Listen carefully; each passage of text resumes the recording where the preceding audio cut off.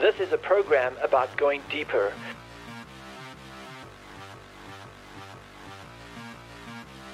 It is about creating a culture of learning. It's about putting apostolic feet to prophetic hope. It is our mission to purposefully equip the world to transform their region with God's love. We want to create an atmosphere of divine influence to the nations by walking in the power of His Holy Spirit with a faith that shapes the future. Welcome to Eagle Mountain Radio. Hey everyone, welcome to Eagle Mountain Radio. My name is Chris and I'll be your host today. And I've got with us here in the studio an amazing team. My wife tells me I cannot say any longer, how are you doing every time? Because I say that every time. All right, so well, we're going to switch it up. I don't care. Chris, yes. There you go. There you go. Afrikaans is, how's it going? There we go. There you go. Who hon it? Who hon it? Okay, for every Becky, South African person, we're sorry. We have said that wrong, Veronique. We're so sorry. Hey, if we said it wrong, it's her fault because she's actually from there. Do you know how many times people don't attempt and I feel like, then I feel embarrassed. But when people at least try, they could get it wrong. I'm like, dude, good on you for It's trying. like blue bonnet, but who hon it? No, who? Who? Han. Did. Oh, Together did. it's who han it. Who hon it? Who han it. Dude. So, anyway. Anyways, Gladson. Okay. so who hon it? Right. Yes. So good. We'll Yeah. say that. Doing great. Thanks for asking. Oh my goodness. Throat clearing. Alice, this one is for you. This intro is for you. You're right, though. I shouldn't say the same thing every time. But I care about how these guys are doing. Yes. Yes. Yes. And they don't always say fine, by the way. Right. They're honest about it. They They are. are. Unlike a lot of people that always say fine. Right. They're having the worst day of their life and like, fine. Who honest? Who honest? Who honest?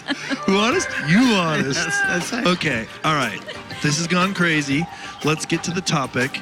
The topic is that we've been talking about in the pre-show is, let me make sure I get it right, intimacy and spiritual hunger. Come on. So this is a topic that never grows old. This is a topic that's always relevant.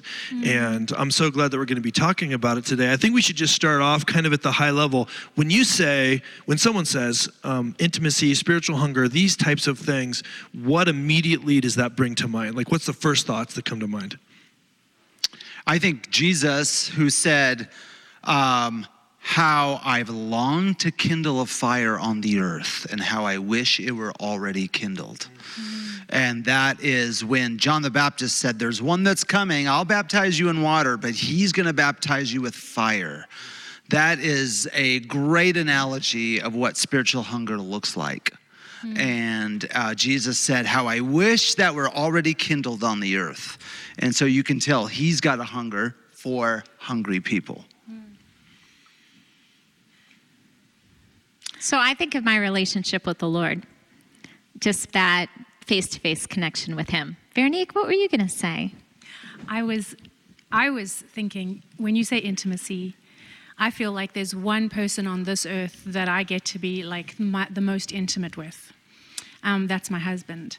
And when I think about all the scenarios surrounding our connection, so when you say intimacy, to me, I feel we've worked through our issues, we're treating each other well, we've been honest, we've forgiven, we've been merciful, we've been grace-filled.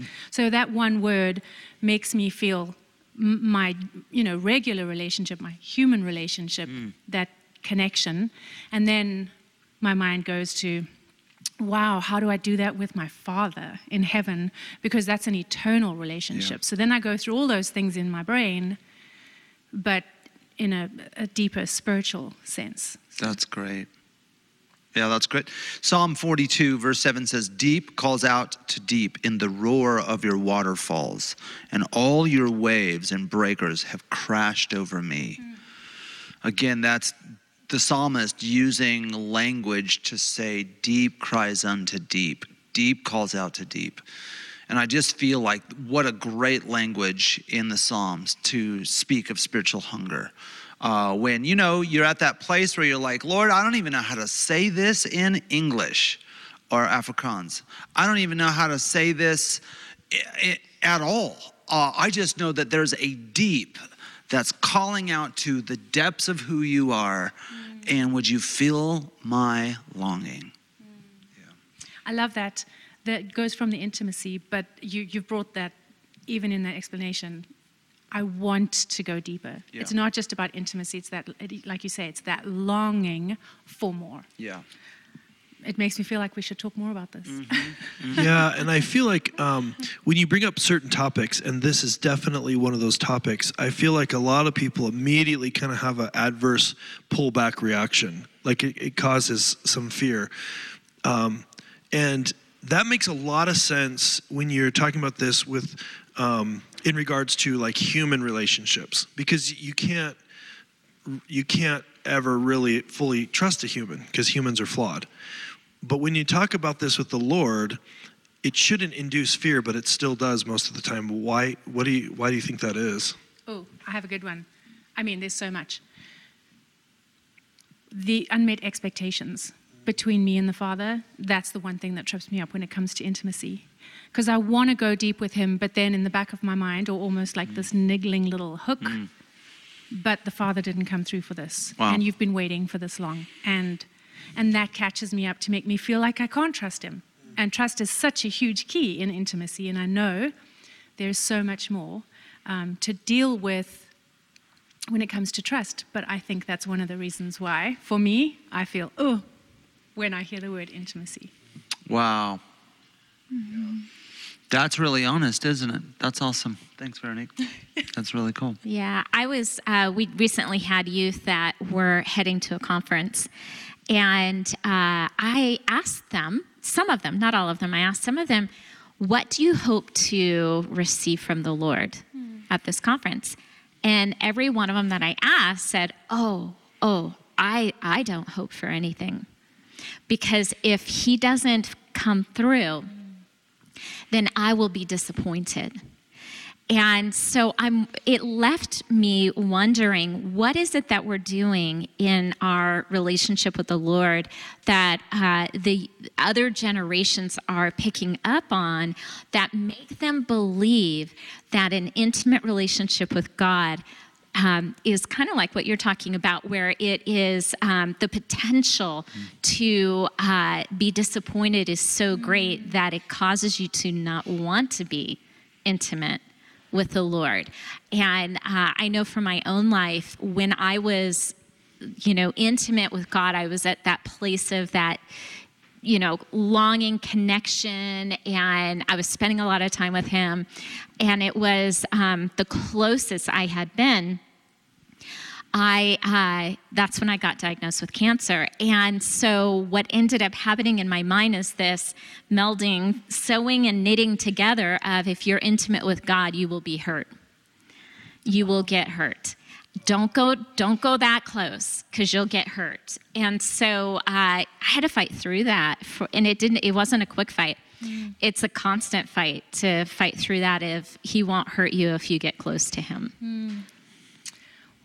Wow. So when I think of the two things, when there's a fear of intimacy, then there's a fear of, no, there's not a fear. When there's a fear of the intimacy, then it seems like there's a lack of hunger for spiritual hunger. Mm-hmm. You're full. You don't want it. You don't want it. Yeah. And what I think you guys saying is, a lot of the time, why that transpires and why we end up stuck in that situation is because of a series of expectations, or just this kind of misunderstanding of our relationship with the Lord, or what his role is and what our role is in the world and so forth, and just lacking the, I guess, perspective, I don't know, expectation. Veronique said it well a minute ago, but I just feel like we're lacking that. And when we lack that, there's not the desire, there's no spiritual hunger, or it's less than it should be. What's your take on that? Bobby, what's your take on that? Yeah, I think that's really good, Chris. I think that the components that make up intimacy for us with the Lord, I love your take on it, Veronique. They're similar to intimacy that we have on this earth. That's why in Ephesians 5, Paul said, I'm talking about a man and his wife, but I'm really talking about Christ and the church. Because the same components for intimacy there are intimacy with the Lord. And so I feel like it is true. When you go into intimacy, vulnerability is key. You'll see it in David's life. He was super honest. And he was able to be honest. So that's a key component of intimacy or vulnerability, is the ability to be honest. Out of the 150 Psalms, 48 of them are complaints. That means 1/3 of the Psalms are, life is not good. Lord, I just want to talk to you about how things suck down here. And can I be honest with you? And somehow that gets interpreted to you as worship. And we call them Psalms. It made it in the book. And so I just think that when we think of intimacy, we don't often think of vulnerability, or better yet, honesty. So that's huge. The second thing is just time spent. I am always looking for stolen moments with Becky. So thanks again for bringing the earthly relationship up as a form of that. And I'm constantly looking for that with the Lord too in my life in different ways. I get 5 seconds to go get into a corner, or go take a walk in the parking lot, or, oh, I'm driving to the store. Gosh, I've got, just a few minutes to talk to the Lord here. Stolen moments. I think that those types of things are key to having a intimate relationship with the Lord, not just a scheduled relationship with the Lord. Yeah, go ahead. So I wanted to touch on that real quick, because when you say that, it's funny. I'm always looking for stolen moments, and I'm always having to say to my husband, you know what, I'm busy with this, or I've got to get this done, or we've got to, and I have to purposefully say no to the other things for a moment, to find the stolen moments, which leads me to think how many times in our daily walk, when the Lord is purposefully trying to steal these moments with us, where we have to say to everything else, stop for a second, 5 minutes I'm going to go spend with the Lord. I just felt someone needed to hear that, so I feel like I jumped in on your spot there. That's good. But That's good. there was that. And then the other thing that I felt when you mentioned what you went through with cancer, I felt like if there was something, one gem that you could give, I feel like there's someone who needs to hear your breakthrough victory line. Come on. Spoken over them because they're feeling that way. Maybe a different or similar circumstance, but I wanted to ask you, is there something you can offer them for their, That's really good. A door That's cracking really good. open for their victory to come through? I think for me it was a few things. One of them was really just having an understanding that it wasn't going to come through, breakthrough wasn't going to happen unless I intentionally made that happen, which was I had to keep saying in my mind that is not God's heart for me to cause me pain or to injure me. That it was, that He loved me better than that. And so that was like one of the biggest things was like, no. And so anytime that thought would come, I would have, no, that's not true. That's not the case. Because that's like, if someone is going through a difficult time, that is your human response. Right. What have I done wrong? Why is God upset with me? Your human response. So what you're saying is you actively countered that human response with the truth. Yes. Right. That's really good. I've counseled a ton of people over the years that when they're going through a hard time, they begin to ask that same question, don't they? Lord, what have I done to offend you? What do I need to fix in my life? And if we, as counselors, pastors, ministers, whatever, fivefold, friends, whatever you want to call it, if we slip into that trap, then we could start to go through their lives and go, well, have you opened any doorways? That's the new thing. And we become more sin or Satan conscious than the Lord. And so all of a sudden breakthrough becomes more important than intimacy. Yeah. And we just want to get out of it. And so I think that, again, let me read a couple scriptures here. Matthew 5, the Beatitudes. Blessed are the poor in spirit. Now, there are people who have interpreted that as a very insecure person. And Jesus is just bowing down to those who are super insecure. But that's actually not what it means. Blessed are the poor in spirit. That means their spirit, they recognize in their spirit that without the Lord, they are parched. That's what that means. So there's a hunger and a longing. Yes. Blessed are you if you recognize, Lord, in comparison to where I want to be, I am parched. Always hungry, always thirsting for you. Blessed are those who mourn, for they will be comforted. That's not just mourning because of bad experiences. That is those who, again, in the spirit, cry out, mourn for more of the Lord. Those who hunger. It goes on. Blessed are the meek, for they shall inherit the earth. Again, Lord, I come to you with a meekness. That is strength, actually. The ones who are meek. Moses, the Bible says, was the meekest man in all the earth. Guess who wrote that? Moses. Right? That strength, under control. Lord, I know how to use my inheritance, but I stay tethered to you no matter how powerful of a person I am on the planet. I am under your watch. I am under your leading. I put myself under your control. Blessed are those who hunger and thirst for righteousness, for they will be filled. All of these verses we can apply to our relationship with the Lord, not just through what we go through in life. Hunger and thirst for righteousness. There is a promise. You will be filled. Blessed are the merciful, for they shall be shown mercy. And that is, again, these are moments for spiritual hunger where we cry out, Lord, we can just use this portion of scripture, Matthew 5, to go for it in our prayer life. Blessed are the pure in heart, for they will see God. Blessed are the peacemakers, for they will be called children of God. Everything is about you and God in these verses. Blessed are those who are persecuted for righteousness, for theirs is the kingdom of heaven. That's the Lord just saying, everything points back to you and me. Everything points back to heaven. You'll see God. You'll be filled from God. It has to do with intimacy, and he's speaking this to 5,000 plus people on a hillside. And that's how you can be in public and still have a one-on-one encounter with the Lord. I just think that intimacy is largely found in this portion of scripture, Matthew 5. So I want to push into part of this. I'm super glad that you went here. So I want to look at verse 11 and 12. So blessed are you when others revile you and persecute you and utter all kinds of evil against you falsely on my account.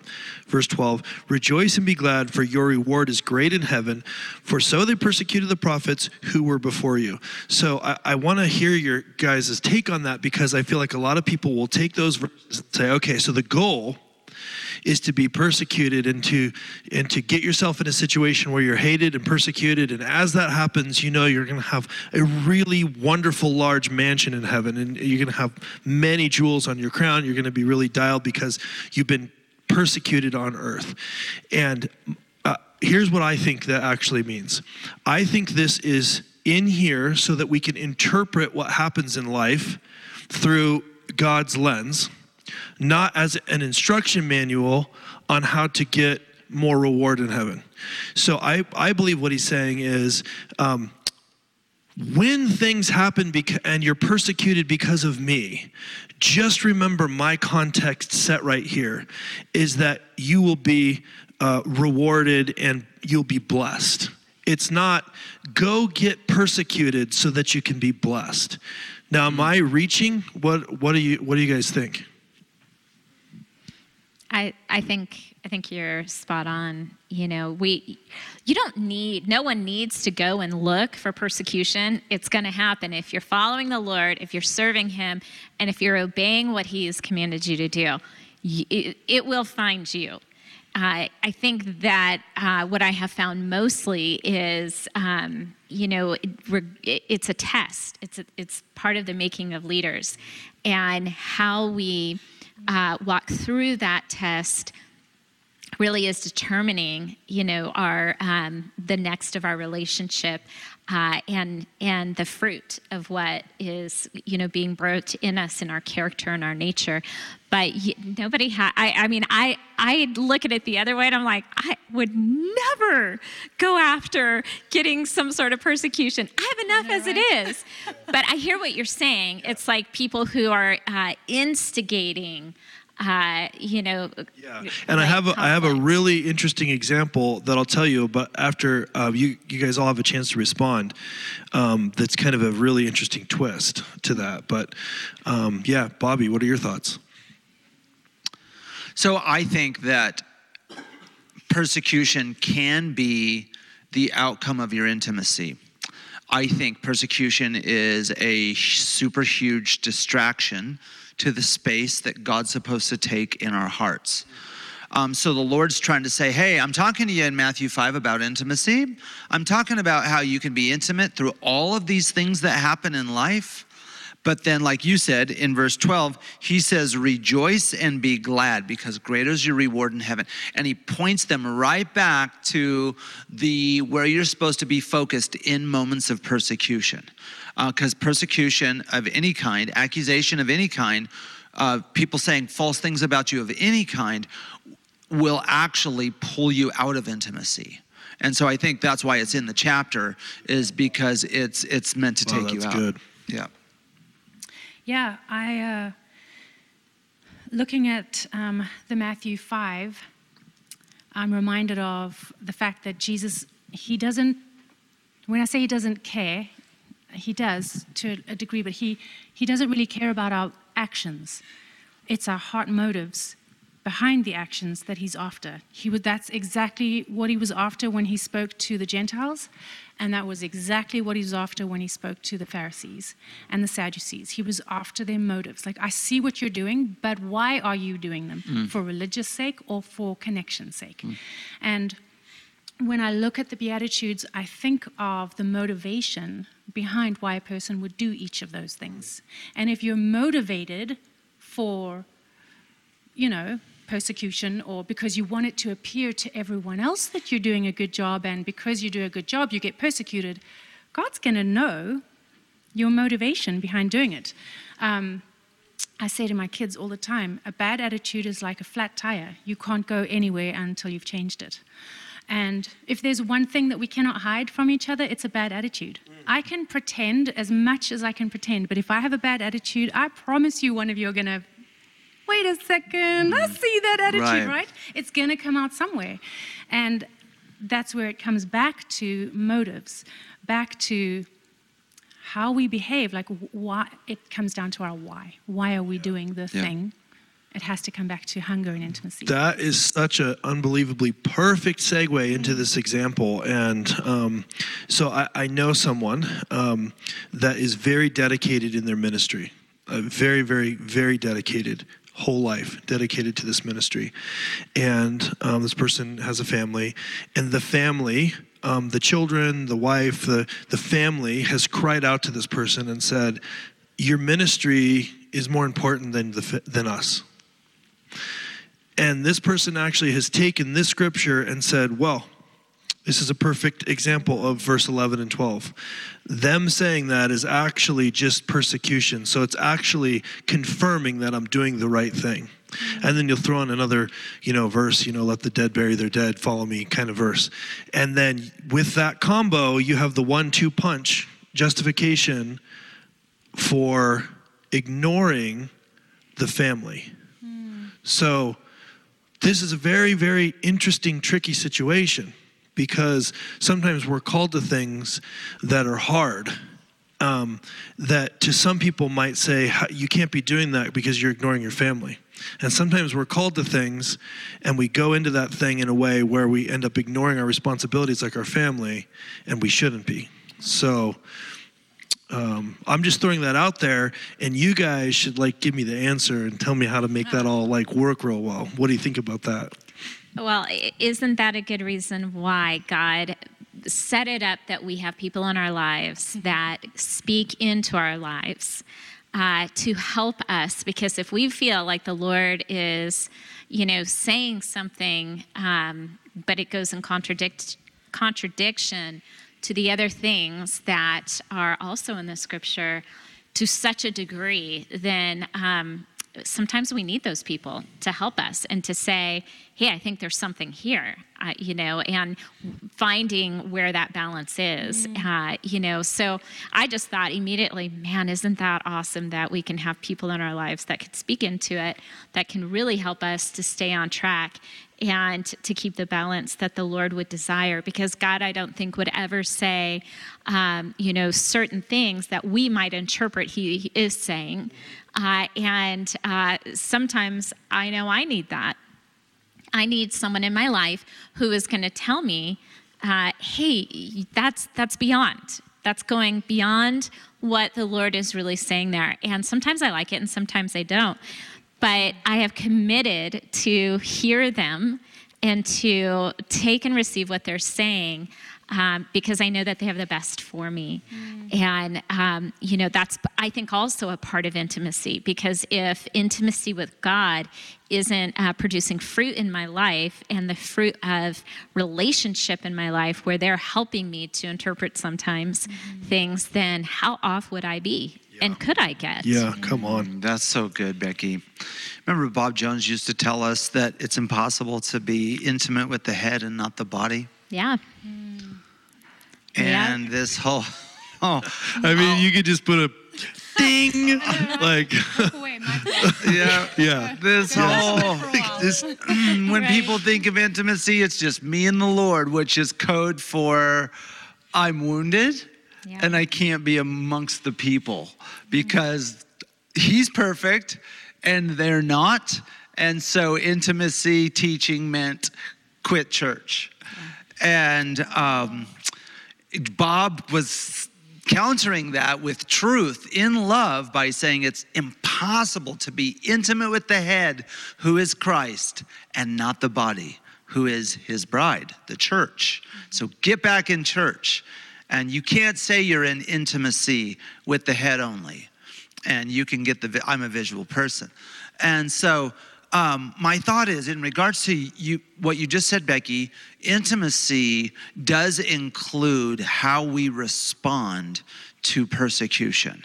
If you're going to grow in intimacy with the Lord, you will be led in persecution. And I'll tell you that some things that, like Becky said, that are spoken into your life by the right people, we need to hear. And then there's another level, because since we're talking about persecution, one's accountability, but now one is actually persecution.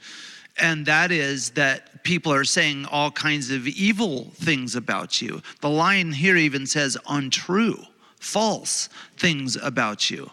So, some things are partially true, like you really did it. And you can't really call it persecution. It's actually should be called like a moment for repentance. And so, you kind of go there, but I'll tell you my story, just be vulnerable. If it wasn't 100% true, I'd throw the baby out with the bathwater. Or if you didn't come perfectly, like Jesus said you should, and if you didn't come and call me on it like perfectly with no emotion, no anger, you just had to come perfect. You had to tee it up for me so that I could repent properly. And if you didn't do that, I'd throw it out. And so, and then there's the moments where the Lord takes it a little bit further and goes, well, what about the person who is 90% demonic, but 10% true? Can you hear me in that? Are you that committed to truth, Bobby, where you can hear me through a donkey and really hear what I'm saying? Or do they have to come perfect in order for you to hear me? How committed to truth are you?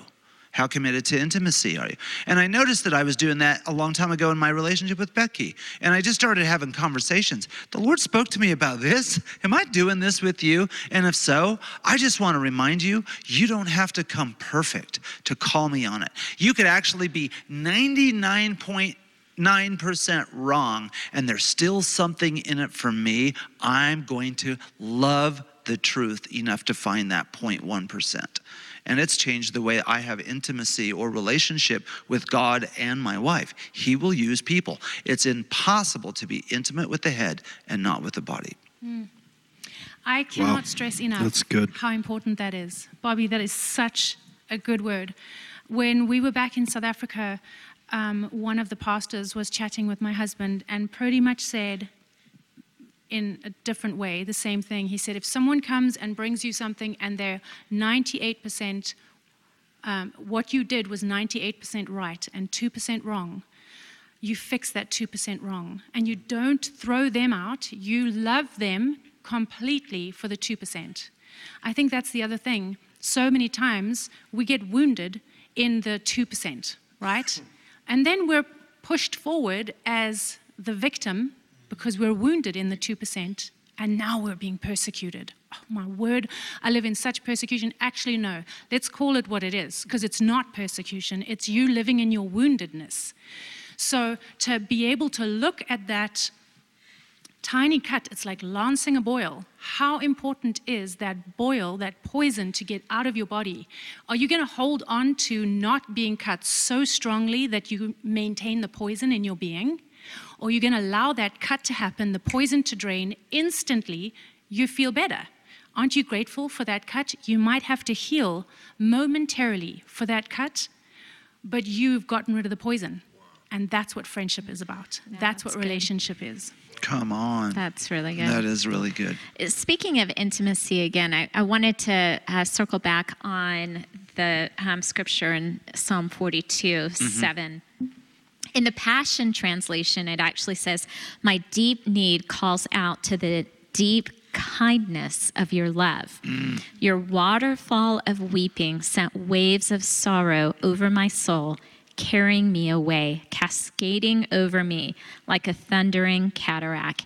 And one of the things that John and Paula Sanford taught us years and years and years ago was when you're intimate with the Lord, like with your spouse, it's actually your spirit singing to their spirit. And so intimacy has a singing component to it that is, I think, something that we should bring up. And the waterfall, in the waterfall is every frequency of sound. And in the scripture actually says at two different places, correct me if I'm wrong, but it says two different places, the sound of the Lord's voice is like a waterfall, meaning it has every frequency in it. And the sound of the bride at the end of the age singing the song of the Lamb is the same. Has every frequency in it. And so intimacy too, I think is, as we're looking at this, we are singing, our spirits are singing to the Lord. Yeah. And he is singing back over us.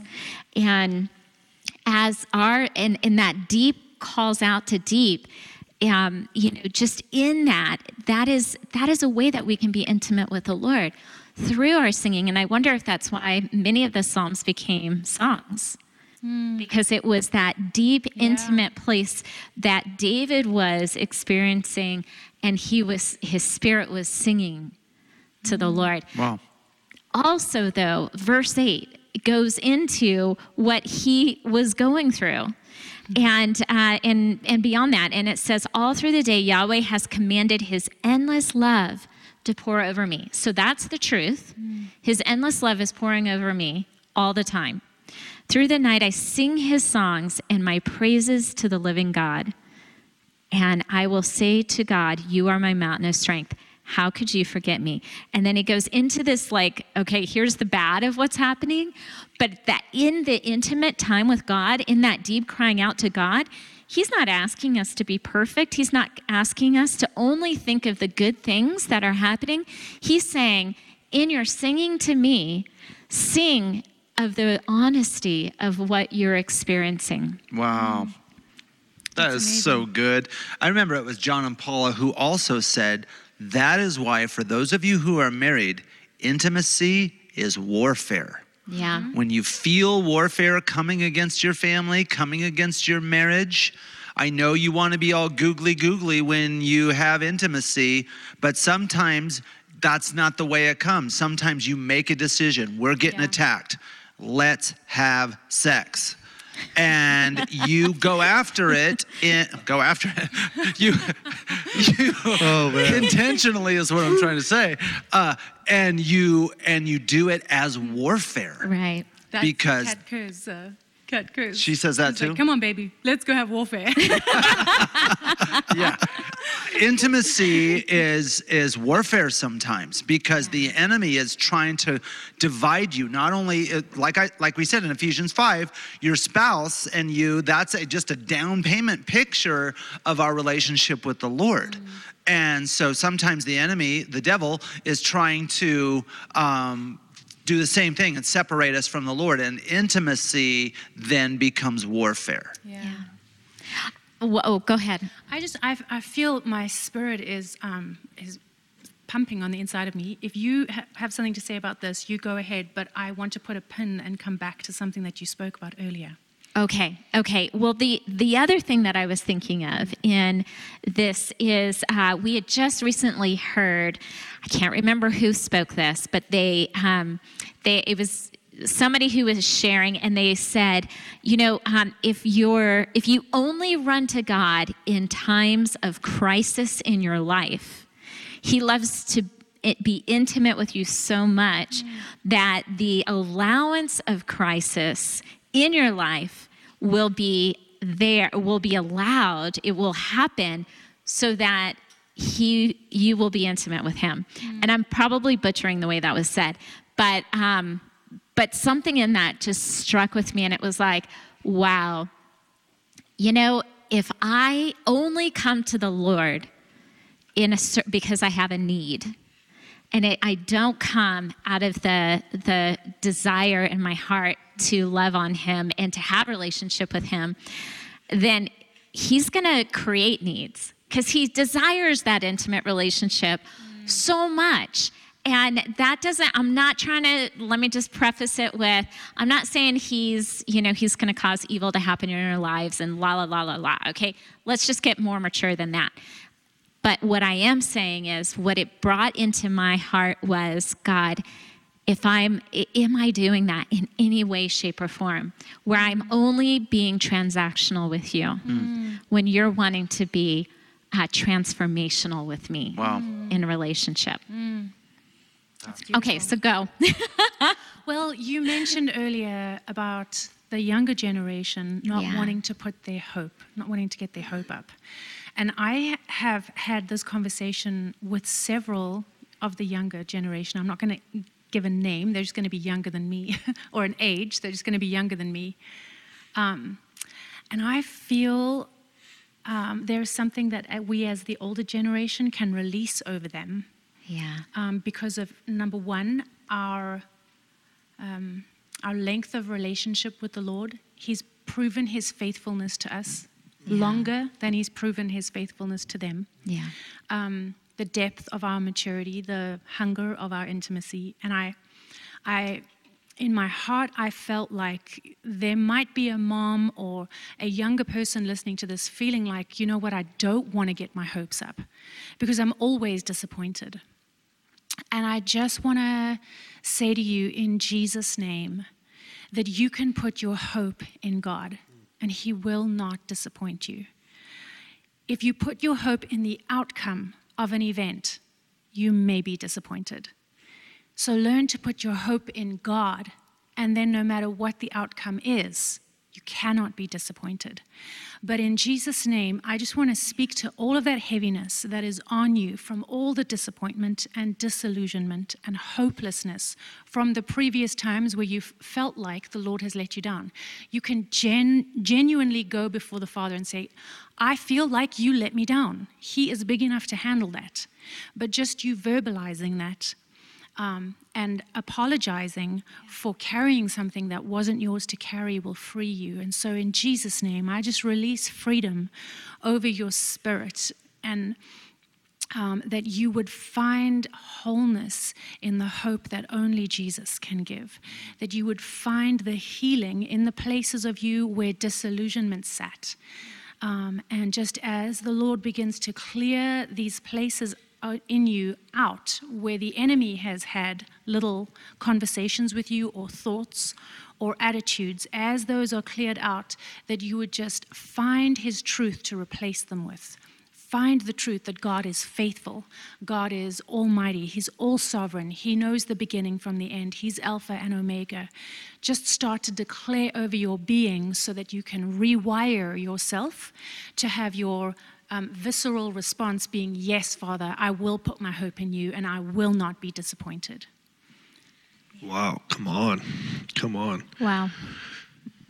So we have just a couple minutes left, and I feel like I love what you said. I love that as a kind of a turning point to this last point that I want to focus on, and that is, what do you do when you come to the situation where you're hearing something like this and you're saying, yeah, that's great for you guys because your lives are wonderful and easy.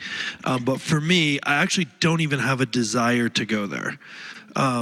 So it's kind of interesting what you guys are talking about, but I don't even, I don't have a desire to go to that place. What do you say to that person that's feeling that? Gosh, it makes, it makes me think of the people around you, who may or may not have modeled that for you. Spiritual hunger is contagious. And if we have people around us, or we're the people around other people who are walking in that level of intimacy, then it ought to jump on us. That it's sort of a fire that's self-announcing. And so if you don't have that, I'm thinking of the Google Earth position, and my prayer for you is, Lord, bring people around you who can model what spiritual hunger looks like, who can model peace when the storms are raging, and just the benefits of intimacy, the benefits of spiritual hunger, the benefits of any intimacy. And if you've been there using the earthly relationship at all, you look for that person always. When they walk into a room, no matter what you're doing, something changes. You look for stolen moments and all of those things. And spiritual hunger and intimacy, you find yourself doing that. Throughout, like you can't even go to the dentist without seeing like a spiritual parallel. God's talking to you about, they're telling you their cataract stories, and your intimacy pops up like, and I'm taking the lens off the body of Christ and switching it out. There's just things like that just keep your spirit alive, and you see him everywhere. And that's the neat thing about intimacy. That's how you know you're there. And if you're not there, then just want to. But that first comes from listening to biblical stories or reading biblical stories of people whose spirits came alive. That's really what intimacy looks like, a fully alive spirit. So what does that look like? Sometimes for me, I actually have to pray Matthew 5, the Beatitudes, over me, because that is a secret and a key to release spiritual hunger in you. Oh God, I want to thirst. Give me that heart, and then begin to look for him everywhere. That's a very practical tool, and then you'll find your spirit coming alive. There's a way to cultivate spiritual hunger. Yeah, that's awesome. Well, on that bombshell, I think that's it right there. Absolutely. Yeah. It's so powerful. Any final thoughts from you guys? I hear this a little, I don't want to say a lot, but more than none, right? What you were referring to about what if I don't feel that? And the one thing that I can honestly say is there have been times in my life where I have not wanted that intimacy with the Lord. It's just been so dry, and I felt like, what is the point? And this is going to sting a little, so brace yourself, Shayla. You need to turn Netflix off, get out of Hulu, and actually put some time in the Word. Because the more I read the Word, the hungrier I get for the Word. Yeah. The more I spend time with the Lord, the more I want to spend time with the Lord. And the times where I've said, I just don't feel it, I've been spending a lot of time with Midsummer Night Murders or Castle or whatever other series I've been following at that moment. And it's been my fault to say, I don't feel like it. So sometimes it's just like pull the Band-Aid off and do the thing. Good.